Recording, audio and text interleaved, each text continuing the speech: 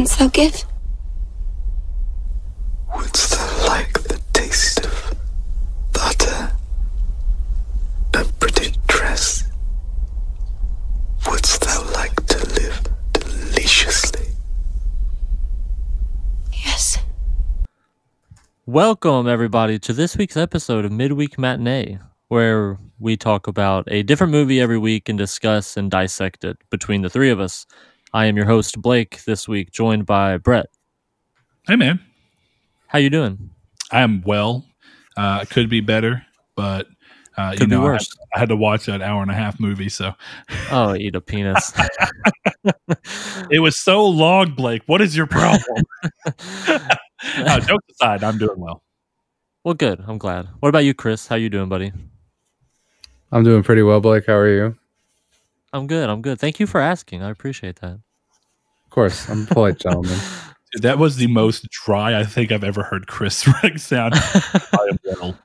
I thought it was a soundboard. This week we're watching The Witch, the 2016 movie directed by Robert Eggers. It came out in 2016, I think, nationwide, which is kind of hard to say, but it says 2015 because it aired at festivals, I guess. Yeah, that's not uncommon. So, Brett, what did you think about this movie, and was it your first time seeing it? It was absolutely my first time seeing it. You've talked about it so many times that I honestly, even with you talking about it so many times, I actually did not go into it with a lot of expectation, other than it's supposed to be some form of horror or just thriller or something. I got to be honest with you. I didn't love or hate the movie. I kind of just experienced it. It might be that I need to it warrants a second watch through, but even at the end, I'm not quite sure that I know what the fuck I watched. Genuinely, I have no clue what the point was, what the statement was, if there was supposed to be a statement. The statement was witches are good, Puritans are bad. Like I said, eventually what I got out of it is their dad looks like Hagrid, and he was trying to get his daughter to go to witches school. What? What? I don't think that's right at all. You're promising. But ultimately, I'm not saying that just watching an interesting series of events unfold, which is ultimately what I did. It's like it led me to a sense of some enjoyment, but also so many questions that I'm trying to still wrangle in my head if it was meant to be questions that Sure. It wants you to not have answered and think on, or if it was just I have questions that have nothing to do with what he cared about talking about. I don't know. And I kind of exist in this middling uncertainty in regards to it currently. And I'm wondering if more reflection or discussing with you guys, or maybe even a rewatch, is necessary for me to get a better grasp on exactly how I feel about the movie. Yeah, for sure. I am seriously interested in hearing the questions that it brought to you and what you want to ask. But I do want to jump to Chris real quick and just get his talking points basically on whether he enjoyed the movie or not. So, Chris, go ahead. So, this is actually, I think, maybe a first for Midweek Matinee, where I think I like this movie almost as much as Blake. Oh, so, shit. It's going to be an interesting episode. I do have today, one. Baby. I can't. I won't, because I promised I wouldn't, but I won't. I can't. I do have one pretty big problem with the movie, but it doesn't take away from my enjoyment of it at all. Okay. Yeah, we'll get back to that real quick. I just want to say I had seen this movie probably 6, 7, 8 times, something like that. And it's obviously one of my favorite movies of all time, as you know if you listen to our top 10 episode. So just to get the intro out of the way. Go ahead, Chris. What did you not like about the movie? I think this movie is arguably 5 to 10 minutes too long, which I think is almost the opposite of what Brett's problems were going to be, but I wish they hadn't answered any questions. See, now, Chris, interestingly enough, I think I may agree with you, and I'm curious as to hear where you think the cutoff point should have been. So I think the cutoff point... Go ahead. Yeah. I think the cutoff point should have either been when she lays her head down on the dinner table, or it should have skipped everything with Black Phillip, and it should have just been her walking naked into the woods. That's it. And I think the scene with the witches, yes, I think that was too much, and I 1,000% think Black Phillip was too much. So I'm actually right there with you. I think that I actually have a little, I shouldn't say less questions, but ultimately I think the questions fall by the wayside if you choose to end on the very daring but interesting section of her going through all this and just laying her head down and fading to black. I actually thought that was for a second, and I was like, it stayed black for a minute, man. It does, and I kind of sat there and I thought, man, like I still don't really know what the fuck just happened. That was a ballsy end, and I kind of liked it. And then it picked back up, and I will say that the last little bit was, I guess, interesting, but I ultimately think it took away from the movie. I don't think it took away from the movie. I think the problem is it made the movie less mysterious. Before you have the questions that come down to, is Black Phillip actually anything? Is this just people going crazy? And I kind of like ending on the idea of this is a story that's left up to you as to whether there was any actual witchcraft involved or if this was just general Puritans being spooked by shit going on and letting their own fears get to their head, which is kind of very similar to what The Lighthouse is to me. And this movie has a lot of correlations to The Lighthouse, in my opinion. Same director. Yeah. Hey. Yep. So when you think about it in that setup, I do think I agree that leave the mystery there, where it's because there was enough mystery to leave you in that point of where maybe I have things that I don't completely understand, but the mystery of the movie is part of the mystique that kind of pulls you in, gives it a allure, where the moment you start to pull in the fact that there really is witchcraft and multiples and that there's the goat that talks and becomes a human for a second. He is the devil. Yeah, but my point is he becomes humanoid. He like walks around and has a face. Yeah, with his boots and shit. Yeah, so and then goes through there. So I agree with Chris in that the questions that it attempts to answer actually end up being, again, maybe the word isn't takes away from the movie, but I just find that I think I would have liked the movie even more had it just left me completely full of questions instead of trying to answer a couple. I don't think that, I don't necessarily disagree that maybe if they took off the last 5 to 10 minutes or however long that segment is, maybe it would have still worked and maybe I'd liked it more. I don't know. It's hard to say because I actually really like the ending. I think everything from Black Phillip turning into like you said, the humanoid version or whatever of himself, and then her walking into the woods and rising up and laughing. Like, I don't know, something about that just closes it up real nicely, I guess. But again, like if they took it away, I don't know that it would ruin it either. Like I'm not, you know what I mean? Yeah. Yeah, because the thing is, the movie sets that up. It's not like you don't see the witch. Right. Because if you didn't see the witch, then I think, if you didn't see her, I think the ending would ruin the movie. But because you do, it doesn't ruin it. I just don't think it has as much punch, I guess, for me. Sure. Because I think you can take that movie as Christian or Puritan delusion, or you can take that movie as something going wrong because of the devil, where the ending, it's not Christian delusion. It's almost proving the Puritans right instead of just letting you kind of have this moral dilemma, which I think makes the movie at the very least less interesting to discuss. Not that's a bad thing to say on a podcast about the movie, but because it answers so many questions, we can't have this like, well, what do you think happened? It's like, no, it's pretty fucking clear what happened. I think her laying her head down on the table is the best ending because you don't know at that point. But I also think you could have ended it with her walking naked into the woods, and even still, you're kind of answering a question, but you're not answering it at the same time, Sure. So you're saying cut the Black Phillip scene and then cut the scene where she sees the other witches. Instead, you just see her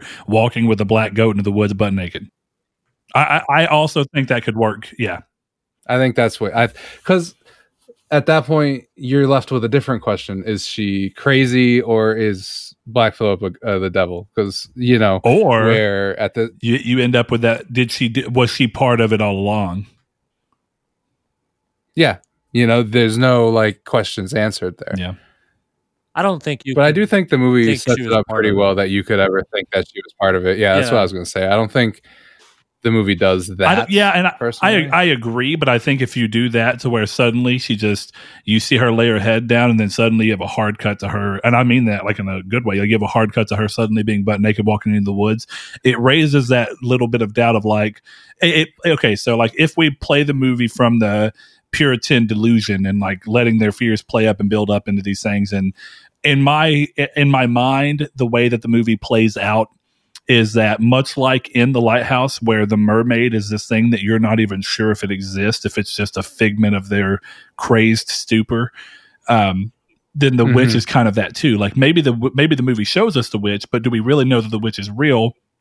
Or are we just seeing these puritanical fears just essentially, I don't know, I'm trying to think of the right word to use here, but manifest at least as far as we see them through the eyes of the protagonists that we happen to be following at any given time.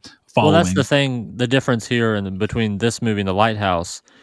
In The Lighthouse, when we saw the mermaid, it was through Robert Pattinson's eyes. Like he saw the mermaid. On this one, every time we see the witch, no one else is there except for when she's milking the goat at the end. Well, no, we see her pull the boy with Caleb. Right. Yes. Okay, so I guess just the first time then, really, that she's not being seen by a person. So, yeah, but again, one scene, but even still, that one scene kind of disproves that. Does that make sense? Sure, but I think the way that the movie, you're not there to imagine it, I guess. I guess what I kind of mean by that, right, is it's the movie kind of showing you the manifestation of their imaginations of what could have happened. Because even like, say that you leave that in, but you never actually answer the question of, is the black goat involved? Is any real witchcraft actually involved? You end up in this thing of like, throughout the movie, they're kind of going between this like, was it a wolf? She doesn't think it was a wolf because she didn't see one or hear one or anything like that. Was it a witch? The kid's talking about it being a witch. It kind of is like the movie showing you the fears that are within these people coming to life. I think that it could play out the same way. Now, clearly, that's not what this movie is. But I think that there's a way where this movie could be that, and it's, like Chris said, at the very least, it's more interesting to discuss.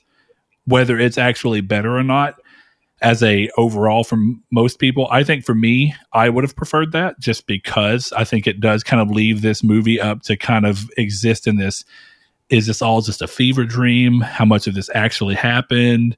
How much of this is just people allowing their fears and their belief systems that drive those fears to taint them and end up, it's interesting in a way that I think is different than what you end up with at the end of this particular movie. And that's just kind of where I stand. Yeah, for sure. I don't necessarily agree. I really like how this movie wraps it up, and I don't know if that it answers every question. I'm not sure that I have any questions, so maybe I guess it does. But that kind of brings me to my first point from in the beginning, Brett, towards you. What are some of the questions that it left you with? Because you said you had numerous questions unanswered by the movie. Well, I think what it is right. It's like I said, it's uncertainties. I don't even know if I'd say them as questions as to where the movie, as it would continue. And that's why I partially have this feeling of a rewatch like possibly being necessary, is wanting to understand the through line of what is going on with the witch, since we know that it really certainly is a witch. So, and I don't mean this nearly in the same way as last time, but like she took the baby. Okay. Right. And seemingly used the baby's blood to do something. She rubbed it on the broom to fly, which is it's like a wives' tale, I guess. So that helps. That might be part of, because I was trying to understand, like, okay, so she took the baby. She would have, naturally speaking, you'd have to have a reason, but you can think of a million reasons as to why a witch may want a baby. So I was trying to understand the through line of why it went there, and then what would be the through line of why she's doing it to this whole family. So, like, I had this question at the end, definitely because of the way it chose to end. In the beginning of the movie, is she doing some kind of a ritual that is essentially damning this entire family and bewitching them and cursing them to suffer this fate? And then at the end, you would assume that Black Phillip is just the devil's embodiment for that, but can he do that on like a higher level where these are all girls that had, I'm trying to think of what you'd even call the goat that as he is as Black Phillip, but did they all have some manifestation of the devil that lured them into being a position where their entire family's murdered and brought them into the woods to kind of create this, bring more people to his side? I don't know. It kind of was like, the Belko experiments end. And I don't know why there's not an episode that goes by that we can't bring up the Belko experiment. But one of the questions that comes up in the Belko experiment's end, before it actually ends up showing it, is like, oh wait, so this is happening simultaneously elsewhere. Like we're seeing all these things go down, and I kind of had that feeling here. Like the first thing that kind of washed my mind when I saw all those girls out there were like, wait, did all their families just die and they end up in the woods too? I think it was just an already established like witch coven, because a lot of them looked older. You know, they didn't all look really young, and I guess you could become a witch at any age, so maybe that doesn't mean anything. Yeah, I genuinely don't know. I'd say a lot of them to me looked younger, but they looked disfigured, which is kind of like a witch ploy as well, like, you know, and part of giving yourself over. Like, you know, you'd see some of their legs would look like they were like burned or twisted up. And again, you're seeing this in kind of a bokeh effect where it's a little blurry in the background as you're seeing everything through Thomason's eyes, or not necessarily her eyes, but from more of her perspective. So, yeah, I don't think that it's in the same sense of like last week when I'm talking about on Halloween I think that the movie tries to, but also doesn't completely give into trying to set up why things are happening. I think this movie maybe showed them, but I didn't understand them. And that's why I was kind of actually excited to talk about this and hear, like, clearly I didn't hate the movie. In a lot of ways, I did like the movie. There's a lot of fantastic performances, and it kind of does keep you on the edge of your seat with who is what and if anybody in the family is involved and this kind of spiraling around of things. But by the end of it, I just felt like I had maybe watched it wrong, and I didn't know if that was a failure of the movie or a failure of me. And that's something I can't answer until I either rewatch it or have further conversation that maybe gives me the context I need to make things make sense, like the witches rubbing blood on the broom. I actually had no clue of that. And I think that does help give me some reason as to understanding, because by the time at the end went there, I kept wondering, why the baby, and what was that the start of? Was the baby the first start of getting the whole family down? And was the witch involved with trying to get the family out of their plantation to begin with? It brought uncertainties to me that I didn't know if the movie attempted to mention or if I was looking too deep. Sure. I think that the witch in the woods and also Black Phillip were there to break Thomason down. I think they were there for Thomason from the beginning. And there's no like exposition or anything to say that, so I'm just totally guessing. But it feels to me like everything they did was to tear her down, you know, because they could have taken the baby at any moment. I mean, the baby just fucking disappeared. Yeah. So you didn't like, it didn't need to be at that moment. And it seemed seemingly everything happened, you know, when she was in the woods with Caleb is when Caleb disappeared. You know, she's the one that did the chores. And so that way, you know, then the silver cup went away. And that's kind of on the dad. So I don't know if that could play into Black Phillip at all. Mm-hmm. But, you know, I think that, like I said, they were there from the beginning to get her, to let her become a witch. And I don't think she would have signed the book if, you know, the first night they were there and Black Phillip turned into a human and was like, hey, sign this book. She'd be like, fuck you, dude. No. Yeah, certainly.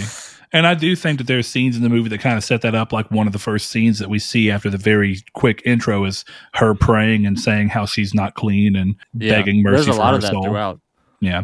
So Caleb too saying, you know, is the baby going to hell? Am I going to hell when I die? Mm-hmm. You know, because they're born with sin and all that. Well, I find it interesting that they kind of approached it from a like, not that they did for sure, because clearly they're worshipers of God in this, but did it kind of seem like they were like, I'm trying to think of the word to use, but when they get there and they're outside of it, they kind of like raise their hands up to the forest to be like, you know, take us in, forest of God or whatever. It's like they were proclaiming the land to be something good for them when clearly that was a like the land given to, a sign of something more. Yeah. That's what it definitely seemed like. And, you know, them being kicked out of the town, you know, in the beginning because, you know, he wanted to do Christianity a little more, I guess, strict than they did is what it seemed from my point of view from when I've watched it. Yeah, and that was another question I had, was exactly why he left, because I heard, you know, he says like, you know, I don't need to be told by false Christians. Yeah, exactly. So there is an implication. Go ahead, Chris. I took it as the people who kicked him out being almost right about God, because I guess this is going to be kind of a tangent, but it fits, where I've always like, okay, I'll ask the question. If you were given the opportunity to sell your soul, would you do it to the devil? Would you do it? Just in general, nothing to do with the movie. Yeah, it depends, I guess, what I would get out of it. I about to say, I think that's always the question, right? It's like, what do you receive from it? Like eternal life, then yes. See, that's the thing. Is my thing has always been, if you can sell your soul to the devil, that therefore proves the existence of God. Therefore, you don't sell your soul to the devil, because if you live a good life, you'll go to heaven, right? Mm-hmm. Sure. So, I mean, if the devil exists, God exists. Yeah, like you can't have one without the other. Right. So this movie to me shows that, to me, it was William and his family weren't following the word of God. If anything, they were following the word of the devil, where the town kicked them out knowing that, and that's why this all happened to them. So I feel like the town was quote unquote good Christians, and they kicked them out, and then they left and were bad Christians and were no longer protected by God. And I think if you take that the way I think about it, I think you can look into that, where the God was punishing them and allowing this to happen because they weren't quote unquote good Christians, So I guess my argument there, and it's not even an argument, it's just a question of kind of understanding how you landed on that. I definitely come from the census that they are flawed Christians and that they're flawed humans, but then again, to an extent, they're aware of that. And they bring that to bear a couple of times in the film, where multiples of them kind of bring up, like, we're not worthy. And they constantly do the prayer of, we sin every day. We live in sin, but we pray that you will continue to forgive us. So, the typical Christian thing. So clearly, while there's a lot of things that happen in the movie, I don't think that is typical Christian thing. I think that's extremist. Well, okay, that's the problem, and that's why they got kicked out of the town, is because they were extremists. Maybe, and I think that. So I think part of what makes it weird for me is this idea of them being in the puritanical times, where Christianity was a lot more extreme than it is now. So I don't know. It's clearly extremist by today's nature, but in my mind of watching the movie, it didn't feel as extreme as it would feel like in a more modern setting. Well, yeah, but I think, even back then, they don't show you a contrast in the movie outside of the fact that they get kicked out of the commune for being extremists. Yeah, and like I said, that was, I didn't know exactly why they were kicked out. So, but that's... Yeah, he was too aggressive with his worship, if I'm remembering correctly. Like, you can correct me if I'm wrong, but I think that was it. Think exactly they were so extreme about. See, I didn't remember hearing a dialogue line that explicitly said. It was more implications through dialogue, is what it felt like to me. I guess regardless of anything, they were kicked out because of how they were worshiping, even if it wasn't necessarily extremist or anything else. So therefore, it kind of puts the camp of, okay, this town is practicing their religion this way. The town is prosperous and safe. These guys got kicked out of that town, and they can't grow crops. They can't hunt. Oh, and then the devil kills them all. So you have a very clear who was right and who was wrong in the eyes of God, if you want to look at it that way, in my opinion. Interesting. Yeah, a lot of Christians probably were, like a majority of them were extremists considered today, but that doesn't mean there weren't even farther extremists too. You know what I mean? Certainly. Just because most of them were farther than they are today doesn't mean they couldn't be too far.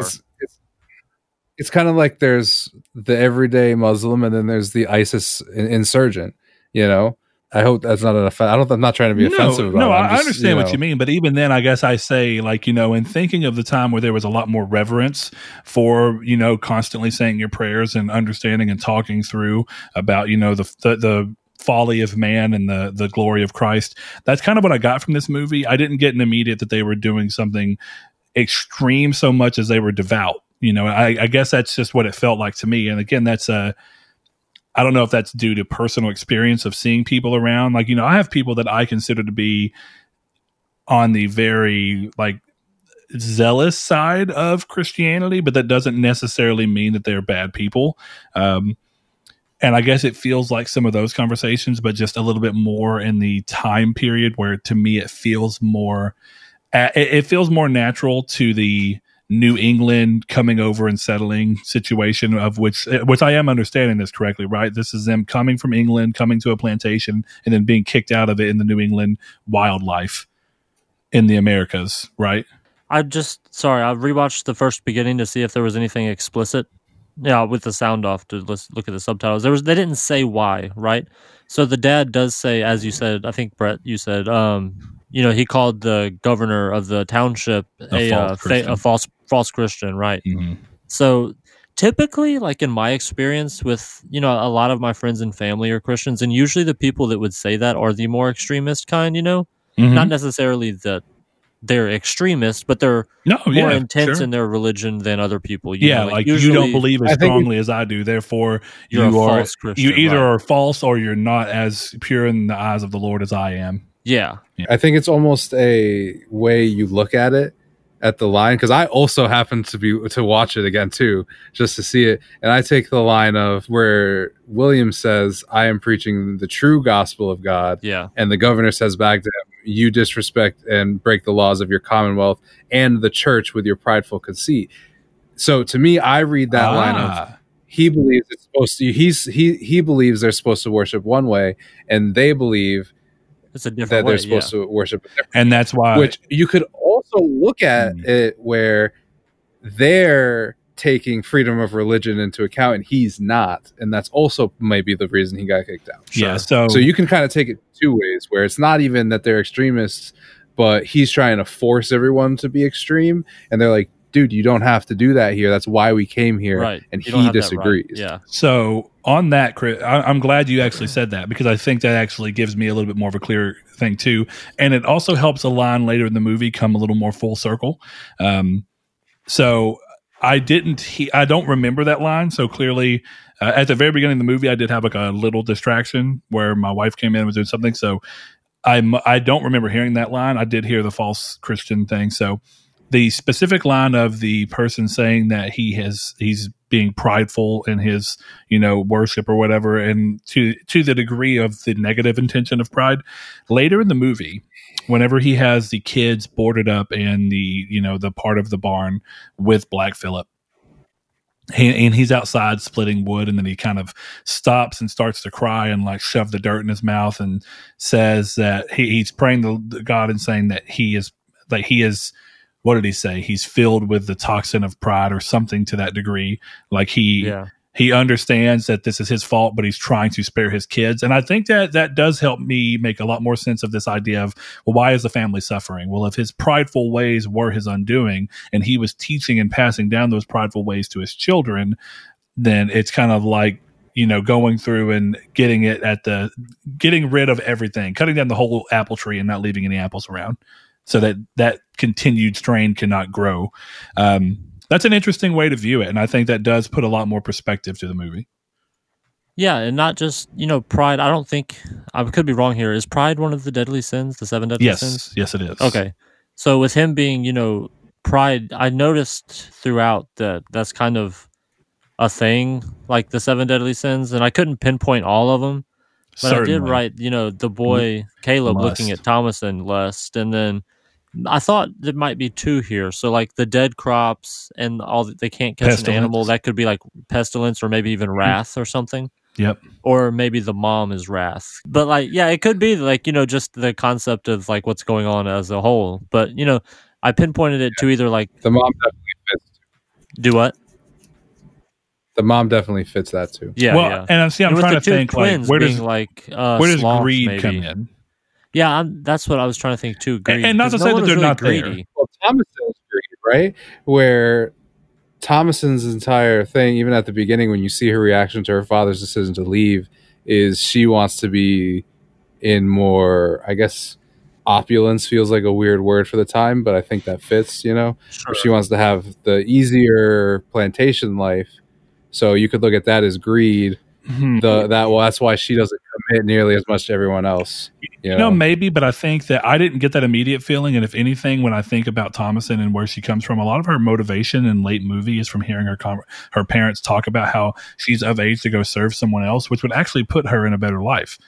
But she doesn't want to be separate from her family. So I don't necessarily know that she would embody greed in that sense. Now, I think much like Blake, another watch through, because I did the same thing. I specifically mentioned I specifically put lust and pestilence and all that stuff. Like clearly they were suffering from some of the things, but I was trying to keep an eye on things too, and they weren't always coming together to me. Like, some of them are really driven home. I feel like, of course, the crops being one of them, continuously brought up in the movie, and kind of I think there was touches of greed, and like, the father implying that the mother was being greedy about wanting to have the silver cup for vanity's sake and all that. Right. But it was shot down because it was kind of like, no, it's sentimental.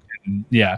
So, but even then, I think she relents eventually that she could have sold it to help them get through the winter, which I don't necessarily think implies greed in the most base sense of it.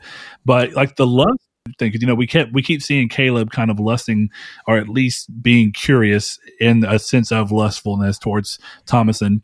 And then whenever he goes into the woods and is being drawn in by the witch, I thought it was really interesting that the witch took on the form of like a big busty woman, and we keep seeing her specific. We keep seeing him look at Thomasin's breasts and like her cleavage, and then we see somebody with the maximum cleavage. I thought that was really interesting. So I related to that. I was thinking to myself during this movie where it feels almost, I don't know if abusive is the right word, but like really weird to have two kids growing up, going through puberty around just each other. Yeah. Like no other females for this guy to look at. So then you end up, I would imagine, automatically looking at your sister because she's the only other human in this world.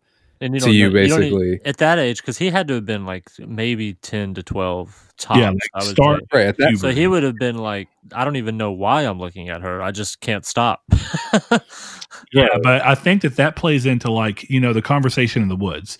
We see him look at her while she's sleeping and seeing her chest rise and fall. We see him looking at her, and then he goes and talks to the father and goes to the woods with him.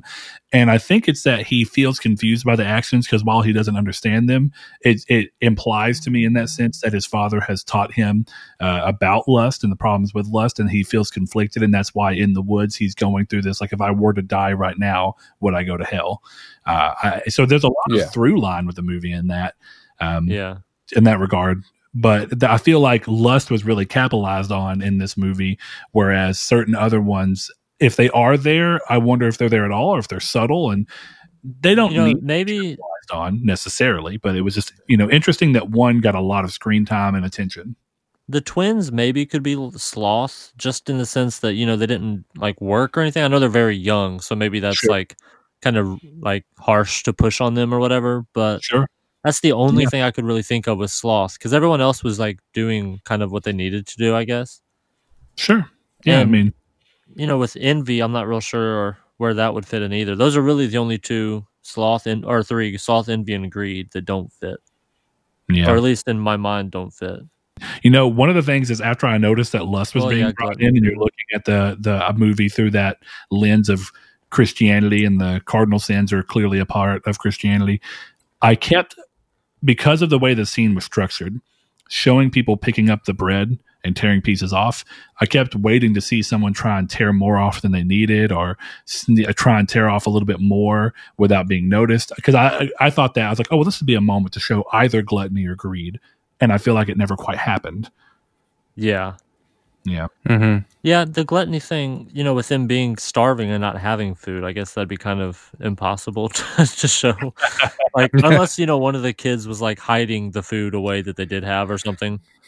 But yeah, so, I think one of the other interesting things that we could discuss is the dad just as a character, and how at least the way it looked from the outside is that he's incapable of like doing anything except chopping wood. Like, that's kind of the only thing that he's good at. As you see by like the mountains of chopped wood behind him at all times. Yep. But, he finally did, I guess, catch the rabbit in the trap. So he finally got something. Or maybe it was a squirrel or something. I don't recall. I think it was a squirrel, had a long tail. That the sun had went out. See, I think the sun went out and got it, yeah. So, I mean, it could be contributed to either one of them. I think the dad got a bad rap because he was clearly never going to get the opportunity to properly plant crops because they were just the devil was destroying them. Yeah, sure. But, he was being hindered by like unspeakable forces. So maybe it's again another one of those times where it's like kind of harsh to put that on him, but it was very noticeable. Exactly. Like, when he went to shoot the rabbit the first time, it like backfired on him, I guess, or like shot ash in his face or some shit. I don't know how those guns fucking work, but for you guys, yeah, shoot. I took, and I wish I would have thought a little bit more into it now, but I always took that the black rabbit, or whatever you want to call it, was supposed to be indicative of either the devil or the original witch, one of the two. And as it moves forward, I thought the rabbit was a witch. Yeah, I think the rabbit, Black Phillip, and the crow were all incarnations of the devil. I thought so too, but then that's what I was going to ask. Is as you keep going through, you see him out there, and of course that would make sense as to why it would have backfired on him, just because of the supernatural elements of it. And then you have Black Phillip, and one of the reasons I was thinking, and maybe one of you remember the scene a little more clearly, but whenever Thomasin walks out and she sees the rabbit in the barn, you don't see Black Phillip in there, do you? I don't think so. I think he's the only one in there. The rabbit's there in lieu of Black Phillip. In what part? I'm sorry. When Thomasin walks out to the stables after she goes out and she tells her mom she's going to go bed them or whatever. I don't know exactly what it was. I don't think it was milking, but there was some point in time before the boy went missing. She walked out and saw the rabbit. She didn't say anything. She just kind of saw it, and it clearly made her uneasy.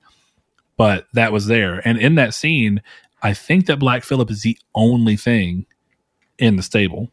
Or not Black Phillip, sorry, but the bunny. And so instead of Black Phillip being in there, after the dad had put him in there, it was interesting to me that he was in. So that's where I was trying to figure out, like, what is the bunny in reference to? And the little bit that they bring that crow in during one of probably the absolute craziest scenes of that entire movie. I thought, I was like, okay, so all of these animals that are in this pure black form are like instances of the devil.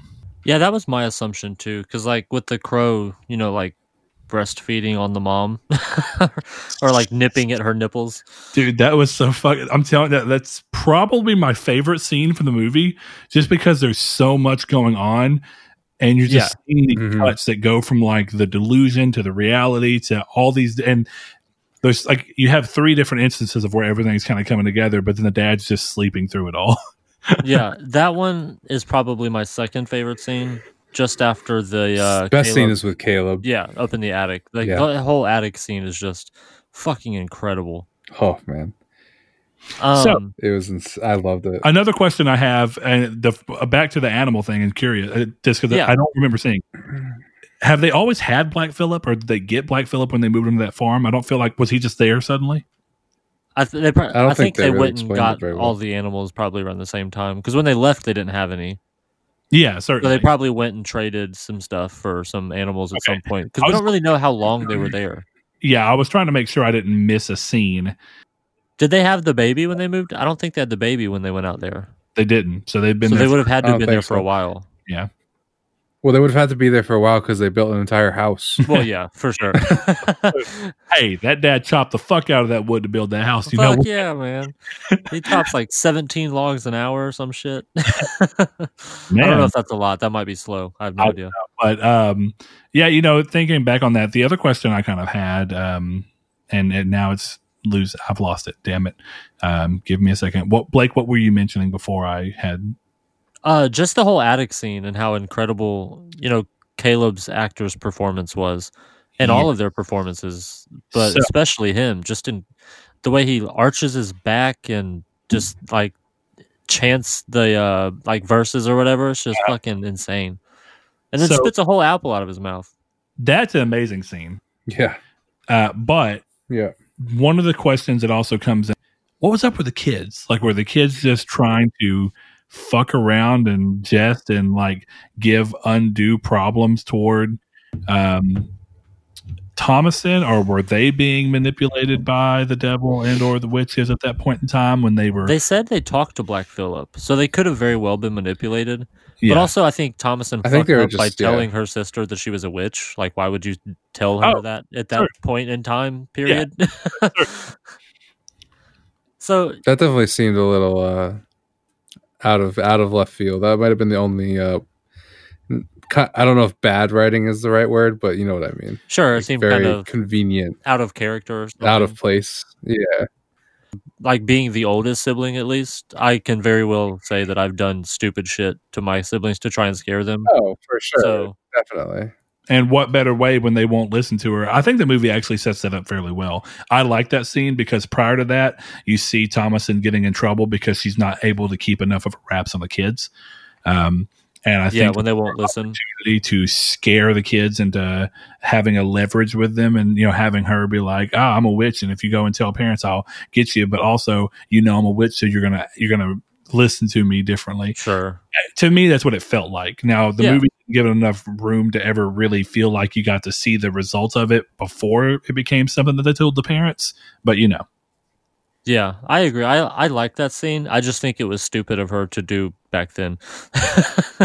Never joke about being a witch as a woman in like the 1400s or in the New 1500s. England. Yeah, exactly. But yeah, so I think that's whenever, Mercy, I think was her name, began to think like, oh, maybe she is a fucking witch. She told me she is, and then she like tried to strangle me. So, once they were in the attic and the brother had already disappeared and then shown up naked, was he tied to the fence or was he holding on to the fence? Something like that. But so they started freaking out, and so I could understand why the little ones would start freaking out about that kind of stuff. Yeah, but I was just wondering that they were like they physically, which that's why I thought clearly it had to do something with the devil. But you had that thing where it's like they suddenly just physically could not recite the prayer. Yeah, and then they passed out for a long time until the dad picked him up, and then he started like high pitched screaming. Yeah, but they're like suddenly awake. I was like, "What the fuck is going on here?" That devil magic, man, it's crazy. I think the movie does a good job of making you unsure exactly what's going on in that regard, so that at these turns, you're kind of with the dad of like, if I was him, I wouldn't know who the hell was responsible for what either. Yeah. Because you see the kids kind of turning on each other, like we saw, again, one of my favorite parts of the Killing of a Sacred Deer, where you see the kids kind of turning on each other because clearly Thomasin's been, essentially ratted on that she told them that she was a witch, and then you see Thomasin in the midst of her dad not listening to her, kind of being like, "Oh, you know what? She said that she was the witch of the woods. She's the one who brought up the fact that it wasn't a wolf and that it was a witch, and it must be her." And like you kind of see them kind of turning the dad to who they think it's going to be beneficial to in the moment. Well, it's funny too because they both turn the dad on like the drop of a hat. So the little kids say Thomasin's a witch, and he's like, "Tell me it ain't so." And then, like 10 minutes later, Thomasin's like, "They're the witches," and he's like, "What?" And he runs in there and grabs them. It's like, dude, you're so quick to fucking just jump. Yeah. You mentioned the word witch, and that guy's like, "All right, I'm fucking on it. Let's go. I'm ready." Tell me I rose no witch in this home. Okay. I can't grow corn, but I will fuck a witch up. I'll tell you what. So, one of the things I like about this movie, though, is I actually feel like it breaks into some fairly human behaviors that both play on religion, and then one plays on religion, and one that is another favorite of mine plays on just general human nature. But when you're going through and you see the son who is going through, and you can tell that he's kind of unsure of his faith and things, but we finally see him for the first time in the movie really start to pray while he's lost in the middle of the woods. And I feel like, isn't that a real thing that I've had conversations with many of my friends who are Christians and people who sometimes purport to be Christians, but I will ask them like, well, how do you really feel like you're a Christian? Like, when do you pray? When do you worship? Do you only find yourself calling to God when you're scared or feel like you need something from him? And that's kind of what I got from the son in this movie, is like, he doesn't say much in regards outside of the general fear aspect of the religion until it becomes time that he's lost in the woods and unsure of what's around him, and he's just kind of quoting scripture to himself. So I like that scene. And then the other one that I kind of liked is you have the scene where this is something I feel like every kid has to go through at least once, right? Where your parents is certain of something that they think you've done, but you haven't. and you can't tell them you haven't, but you run through. And here's the thing, I'm guilty of it too. There's times where I'm fairly positive my daughter has done something, and I have to keep kind of approaching like, you did this, didn't you? And like, tell me the truth. Tell me the truth. And clearly, and we know from this movie that Thomason's telling the truth, but he won't hear it. And those are things that in real life, I feel like people deal with. Like, I know people who will be like, oh, I don't believe in God. And then you'll be like, oh man, God, please. You'll find them saying crazy stuff like, God, if you can just help me pass this driving test tomorrow, or God, if you just help me not go to jail. You'd be like, okay. So I thought that was a really interesting aspect. But even like going into like some of the lying, like the son lies to his mother in a way to like assuage her fears, but also in a way to like make her feel better, because he's clearly known that she's not slept, and he's just trying to like give her a sweet thought of like, we were going out and getting apples. Well, that's funny too, because that's what came back around with the witch, is when he spit out that apple, Yep. So it came back and bit him in the ass, I guess. Yep. And that's the thing with the dad too, is like, not only can he not grow, he can't farm, he can't hunt, he can only chop wood, but also he like steals from the family and then lies about it and lets his daughter get in trouble and like take the heat for it. Mm-hmm. And just doesn't say anything, like multiple times when the mom is like very certain that Thomason did it, and he's just kind of sitting there like, she said she didn't do it. She didn't do it. It's like, just fucking say that you did it, man. I'm glad he eventually did. Because when I was watching the movie, I was like, this father speaks as though he's holy, but he's allowing his son to lie. Doesn't tell the mom that the son just lied. Doesn't even tell the son, like, hey, after the mom leaves, then bring the son and be like, you shouldn't lie. And then he's like, I took the silver cup and sold that bitch. And then whenever the opportunity comes up multiple times, he's just like, I like how he's not lying, but he doesn't speak the truth. Like, it's the lie by omission. Right, because he's like, Thomason said she didn't take it, so she obviously didn't take it. Also, I don't know what happened to it. Yeah, but that's the implication of what he's saying, right? It's just right, yeah. Well, I was being hyperbolic, but yeah. And I love that, because it's interesting though, because it kind of does play into what Chris was talking about, where it's like, for as much as they want to purport to be good Christians, we see them over and over again be poor examples of Christian, but. At the same time, I think that's one of the interesting things is like real Christianity is kind of about that. Like, you're going to make mistakes and you're going to mess up. As long as you are actively working on trying to do better and asking for forgiveness, you're supposed to be able to still receive the glory of God. So the movie rides that line in a really interesting way, because I felt really weird about the dad until he finally did say, like, I took the cup. Yeah. And he kind of does it in a moment that is pertinent. It's like, hey, my daughter's about to get extra reamed because there's just stacking allegations against her, but I can at least do this. I can tell the cup I handled.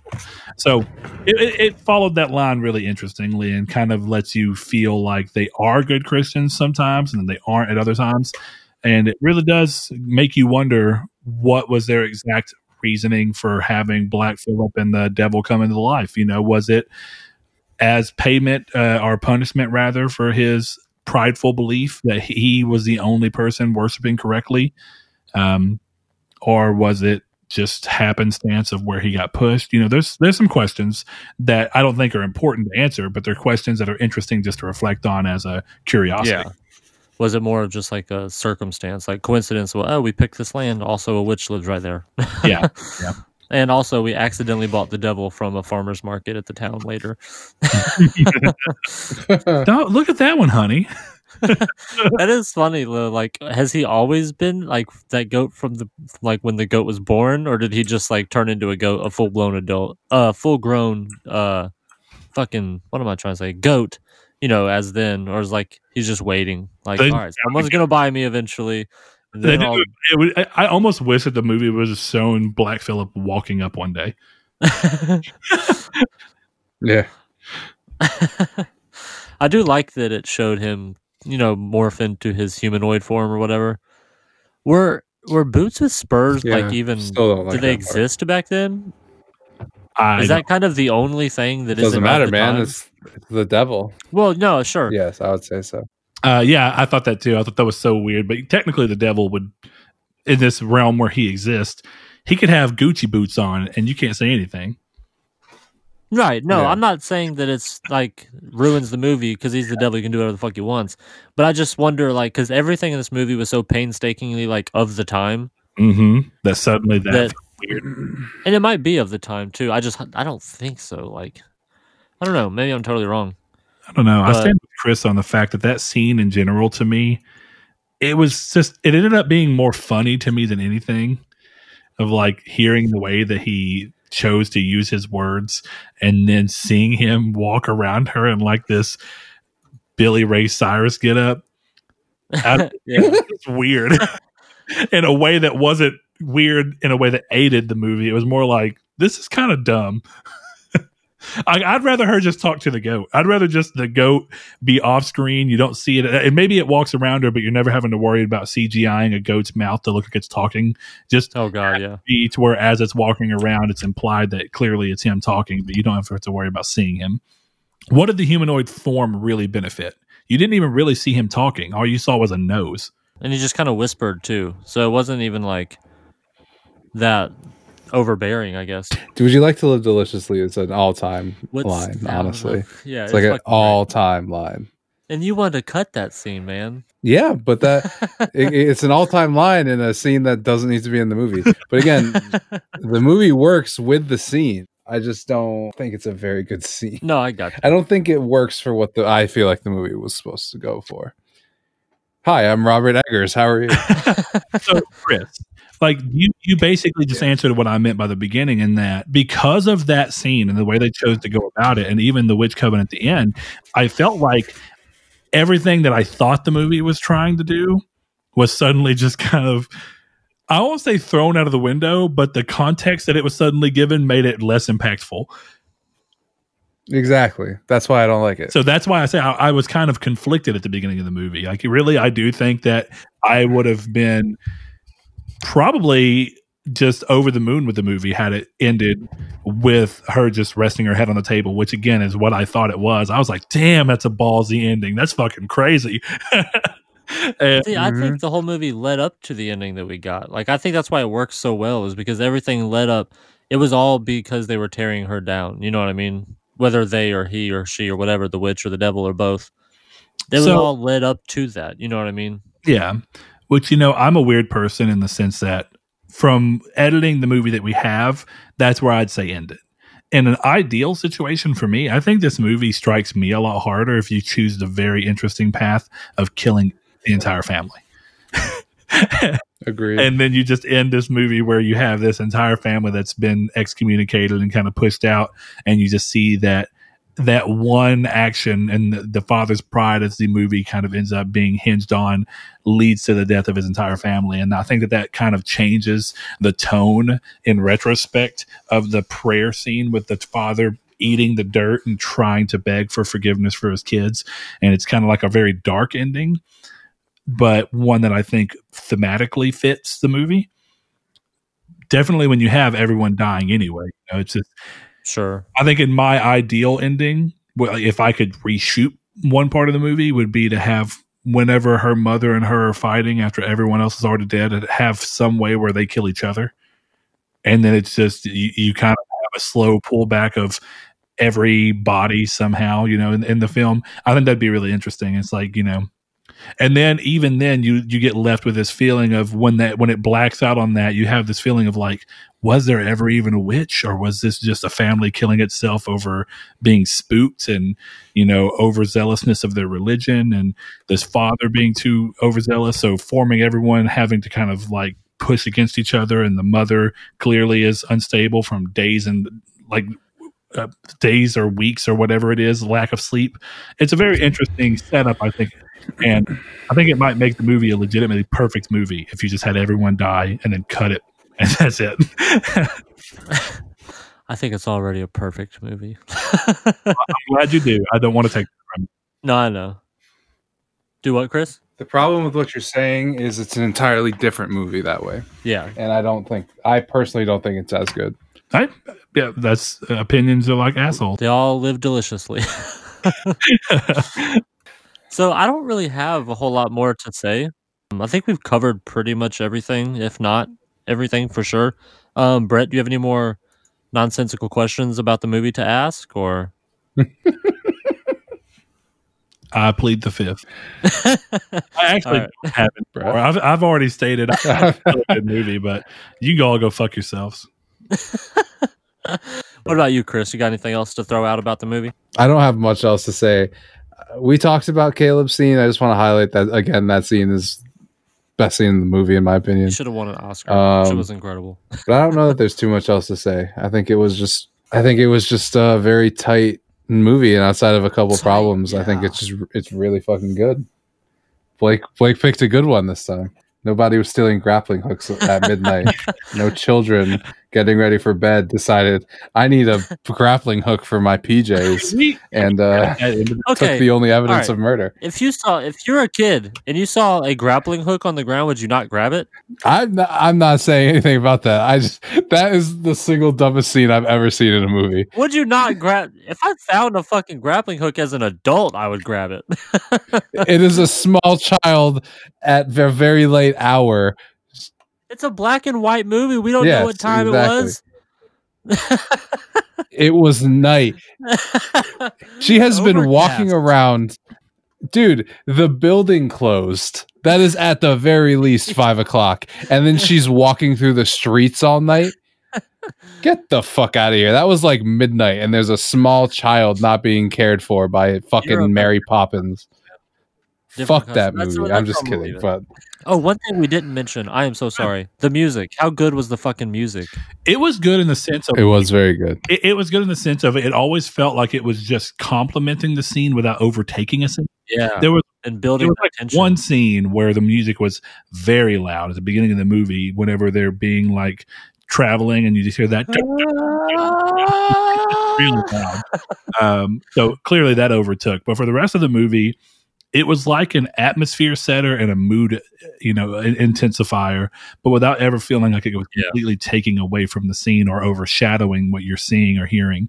And that's the hallmark of a great soundtrack. Sometimes great soundtracks pull your attention, and that's a good thing. But in this movie, a great soundtrack needs to be part of the entirety without ever overtaking it. And it was very good. Yeah, I think it plays, like you said, perfectly into the movie. It's never a soundtrack that I would ever listen to outside of watching it. Sure, certainly. But I think that while you're watching it, it complements it so well. One of the reasons I think that it works so well is because of the fact that there's a lot of moments where it almost sounds like it's old nature sound effects, or like metal clacking up against something or wood clacking up against something else and making a noise, but then them kind of syncopating that and putting a level of like a rhythm to it. And then, so it sounds natural, and then it starts to build into like some of these, I won't say orchestral, but you start to bring in some of these more foreign sounding instruments. And then it's like, by that point, you've already set the mood, and that natural swell in kind of let it bring that mood up without ever being something that you just intently noticed, unless you stopped and were like, damn, this is banging. I want to talk about how like I live in New England, and the scene of, I do see witches all the time. Yeah. But the scene of like the first scene where you come up of them going and finding that spot and praying, and then it pushes up into the woods. Yeah. I've seen those trees like 85 fucking times.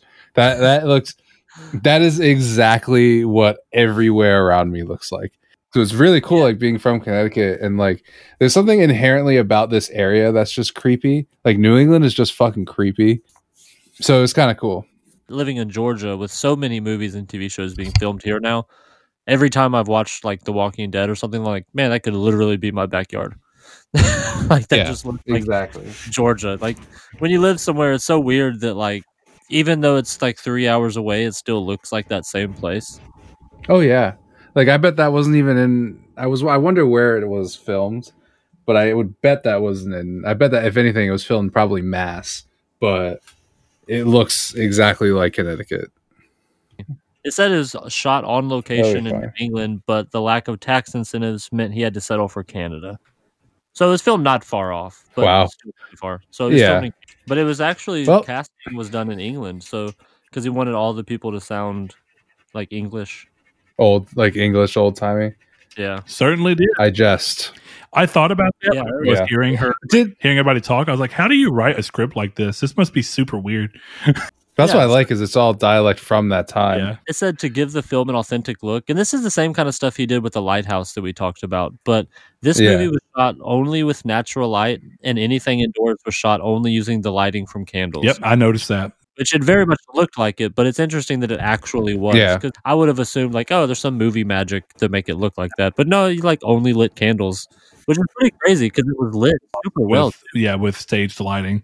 The scene where you see Caleb having the light shining against his face from the candle, I was like, holy shit, that is 100% only candle light. At the dinner table, too. Yeah. That was, it looked really good. So what were you going to say, though, Chris? No, I just wanted to bring up, because I've heard this criticism about the movie a lot, and I didn't have this problem. I don't know if it's because I'm from the area or whatever, but could you guys understand William? No. Like, that's why I told you all last week, like, watch with subtitles, because I don't know what the fuck I didn't. The voice is too deep. I didn't turn on subtitles, and I fully understood everything he said. So I don't know if that's, like, because I'm from here, but no one talks like that. But I didn't have any issues with that. I didn't have subtitles on either. And I heard what he said. No problems. Yeah. It was gruff. I've only ever watched with subtitles, and to be fair, I watch everything with subtitles. Sure. Yeah, I normally do too. So maybe if I straight up turned them off because you told me to turn them on. So I was like, I have to see if this is that bad. And then I just watched the movie that way. Like I said, if I turned them off, maybe I could still watch it. But as I'm like watching it, I'm constantly looking down, especially when he's talking, because it's so deep and gravelly. For sure. That's just like I listened a while ago. Someone covered this movie and I listened to it, and they brought that up the whole time. And I was like, I didn't see that much of an issue with it. But I didn't. I was just curious. I'm right. Hold on, one more thing. So, we goof about the name being spelled with 2 V's, but that's actually, he got that from pamphlets from back then talking about witches and other like scripts and texts and stuff. Yeah. Mm-hmm. So that's actually pretty neat. So it was intentional. One of those things where you hope a lot of people don't end up doing that, like how for some reason one band decided they were going to make an A a V instead, and then every other band we're going to do the same fucking thing. Hey man, it's metal, dude. That's metal. It's not even metal. It's bands like Paris. Every time I see it now, I say Purvis because that's what it fucking looks like to me for some reason. And I'm glad to know it's not just me. My wife, without me saying a word, was like, "Why does that look like it says Purvis?" And I'm like, "Oh God, I'm glad I don't." I thought I was an idiot. Like if someone came up to me like, "Hey, have you seen The Vitch?" I'd be like, "Fair enough." The Vitch. I'm just glad it puts it in the W's on like Voodoo. So Chris, how many stars out of 5 do you give the Vitch? I gave it 5 praise Jesuses out of 5. Thank God, I love you. What about you, Brett? How many stars out of 5 do you give the Vitch? I give it a 6-sided star. So 6 out of 5. Cool. Best rating in the house. The Star of David. No, I like the movie. I think that I still personally want to rewatch it. So I'm going to say that this is a rating that I think has a very high chance of going up or down. I'm going to hope up because I think as we've discussed it, I think another watch would actually just cement it better. Huh? Can't go up from 5, which should tell you that I don't have a 5. I'm going to give it a solid 4 with a strong potential that it could probably be a 4.5 for me. And rewatching it. So, yeah.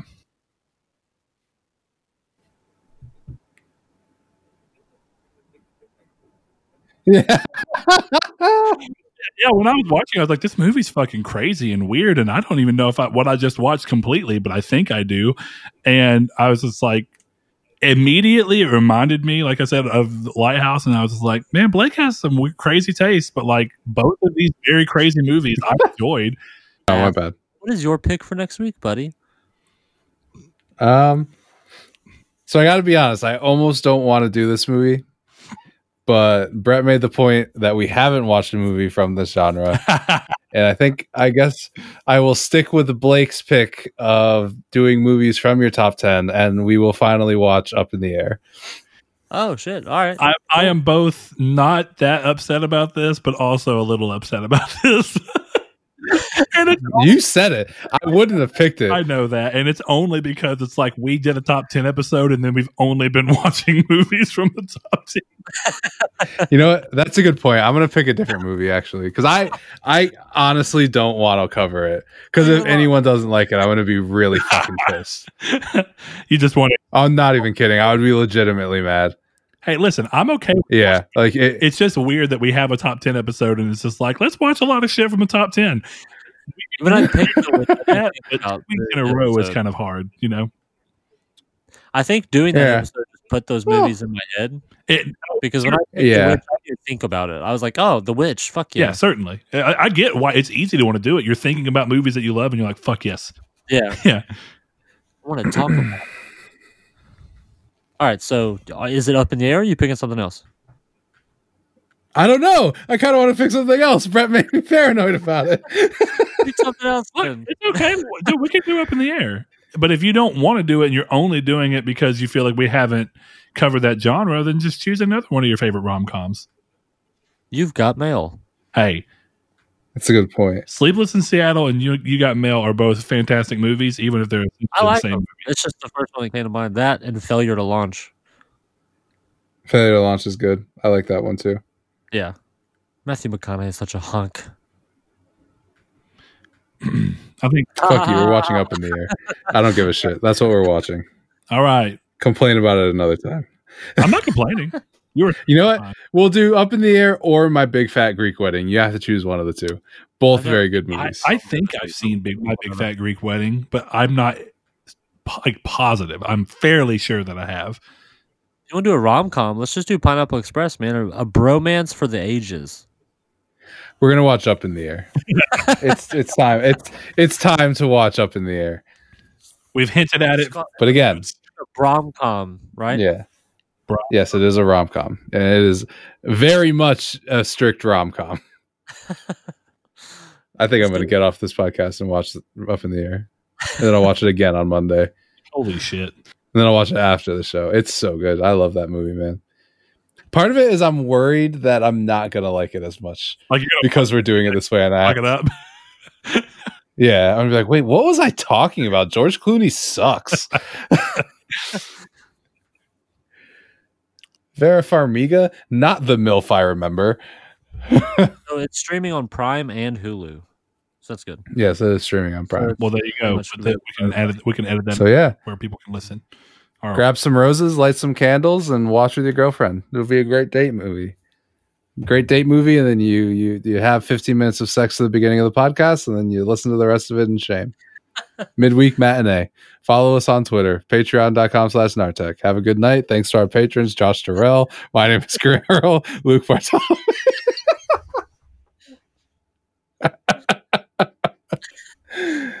Brett's just totally silent. He's just like, you sully the name of my network. Never brought you motherfuckers out here. The Nartech Narwhal has been stepped on and destroyed far too many times. You have brought shame to the Nartech Narwhal. Narwellington. Oh, man. I like that name. Yeah, no, that's actually the you don't ever watch video, but I have a narwhal that we keep a cowboy sheriff hat on. But if you look under that, it's a narwhal he's naturally as part of it's like a molded one, like a ceramic one. He's got a naval hat on. So okay. He's Sheriff Narwellington or Narwellington, and it's like you think just because you get off of land you're safe? No, bitch! Bam! Part of the Navy. He's a Nardwall. Yep. The Narvi. I dig it. Ooh, I like that. Nardwar. All right, Blake, and this nightmare ending to this podcast. Oh, I don't have to cut so much of this. Thanks for coming. Yes, but you need to ask Brett to close the show out so he can fucking do it, and I can stop thinking about all the stuff I have to cut. Well, thanks everybody for joining us again this week with Midweek Matinee. Brett, take us out, buddy. I sure will, Blake. Just because you asked so kindly and called me buddy. But I got one thing to say. I've been on a buddy streak today, man. I'm I not don't know your why. buddy guy. I'm kidding. Actually, I call people buddy all the I'm not your guy, pal. But if you want to reach out to us and discuss with us, one of the things we've recently done is brought the Triangle Squared Discord, which is a Discord for the PlayStation podcast that me and my buddy Saul do every Monday. So if you want to go hear me talk about games, go check that out. But we have a Discord that we're going to start linking down in the descriptions below, where we've brought all of the Nartech family into one Discord so that you can talk about gaming in the Triangle Squared category if you want to do so, or you can talk about movies with us and talk about things that we've done on the show, or share your opinions on the movies that we've covered, or even offer up movies that you think we should watch for us to consider by going into that Discord. So we hope you'll join us there. Of course, if you want to just find us on standard social media, you can go over to Twitter and find us at matinee_midweek. You can find us on Facebook at Midweek Matinee, and as well on Instagram under the same name. If you want to specifically shout out either Chris or Blake's bad takes, then you can head over to Twitter and find them at Figs21K. That's FIGZ21K. Or you can find Blake at Popes_Blake_92. So if you want to support the show with more than just your time, which we are ever so grateful for, head over to patreon.com/Nartech and consider giving as little as $1 per month to get episodes of this show early. You get them 5 days earlier than everyone else does as a thank you for supporting the show, while also just being a cool person for supporting our work and our general want to do these things. So remember, you can always find us at all those places, but I think I'm most excited about getting to the point where people can discuss things and actually recommend movies so that we're not having to sit there and go through what movies we want to watch. Maybe we can get some outer stimuli. But again, we always give a shout out to our patrons at the end of every episode. So we're going to start off with Mr. Kyle Grimm, Josh Jarrell, Matthew Green, My Name is Dan, Luke Bartolomeo, Sean Santarud, Funk Turkey, Danny Villalobos, Corey Hickerson, Blake Popst, Kevin Bacon Bits, Joshua Lago, Eric McAllister, Shadowist, Steven Salazar, The Stonard, Travis Below, Stefan Swanland, Constantly Kenny, Solitary Red, Chris Figs, Zachary Sawyer, Landis, Rude Days 93, Brian, Donovan Williams, William Digital Spooker, Derek Porter, Josh Ayers, Brandon Edwards, Sean One Neo, Tyler Powers, El Tabib, Jason Clendenning, Tyler B., and last but certainly not least, Mr. Richard Schaefer. Thank you all so much for being able to make this show happen. Thank you.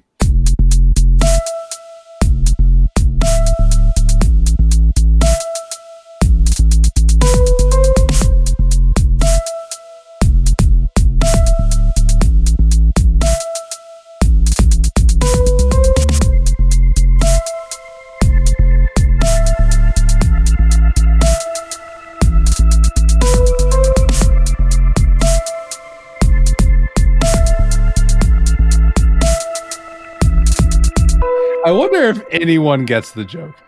Like, because I've edited that word out of every single time it's been in the show. I've put a bleep over it. And I don't think anyone... What'd you say? No, that word's fine. The devil would hoist himself up over the horse with his cowboy boots. Also, I looked up cowboy boots were invented in 12 years, but yeah. So okay, he's a time traveling devil. He's fucking Satan. I would watch that movie too, yeah. But the devil time. The one thing I would say,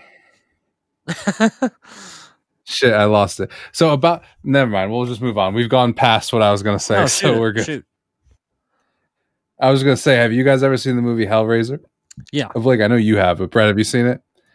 So that Jesus. Wept. So do you know the scene when he has a body, but he's not fully grown yet? But no, that scene where he's like, it'll be fine in the recording. The scene where he's like mostly body, but he's still just innards and he's all wet and goopy. Do you know what I'm talking about? Yeah. That scene is what that word feels like to me. How he looks in that scene is what that word makes me feel. And that's why I can't. It makes me feel so gross.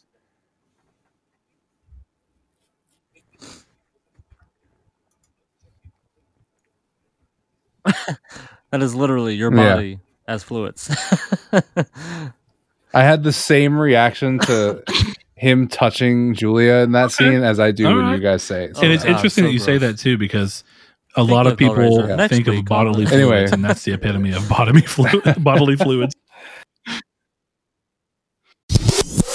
Hello, Looker, and congratulations. You have discovered the secret message. Midweek Matinee is produced and edited by Christopher Figueroa. Music is by Joshua Lago. Thank you for your support and for enjoying all these movies with us. And lastly, please send your iTunes reviews to Old Pink, care of the Funny Farm.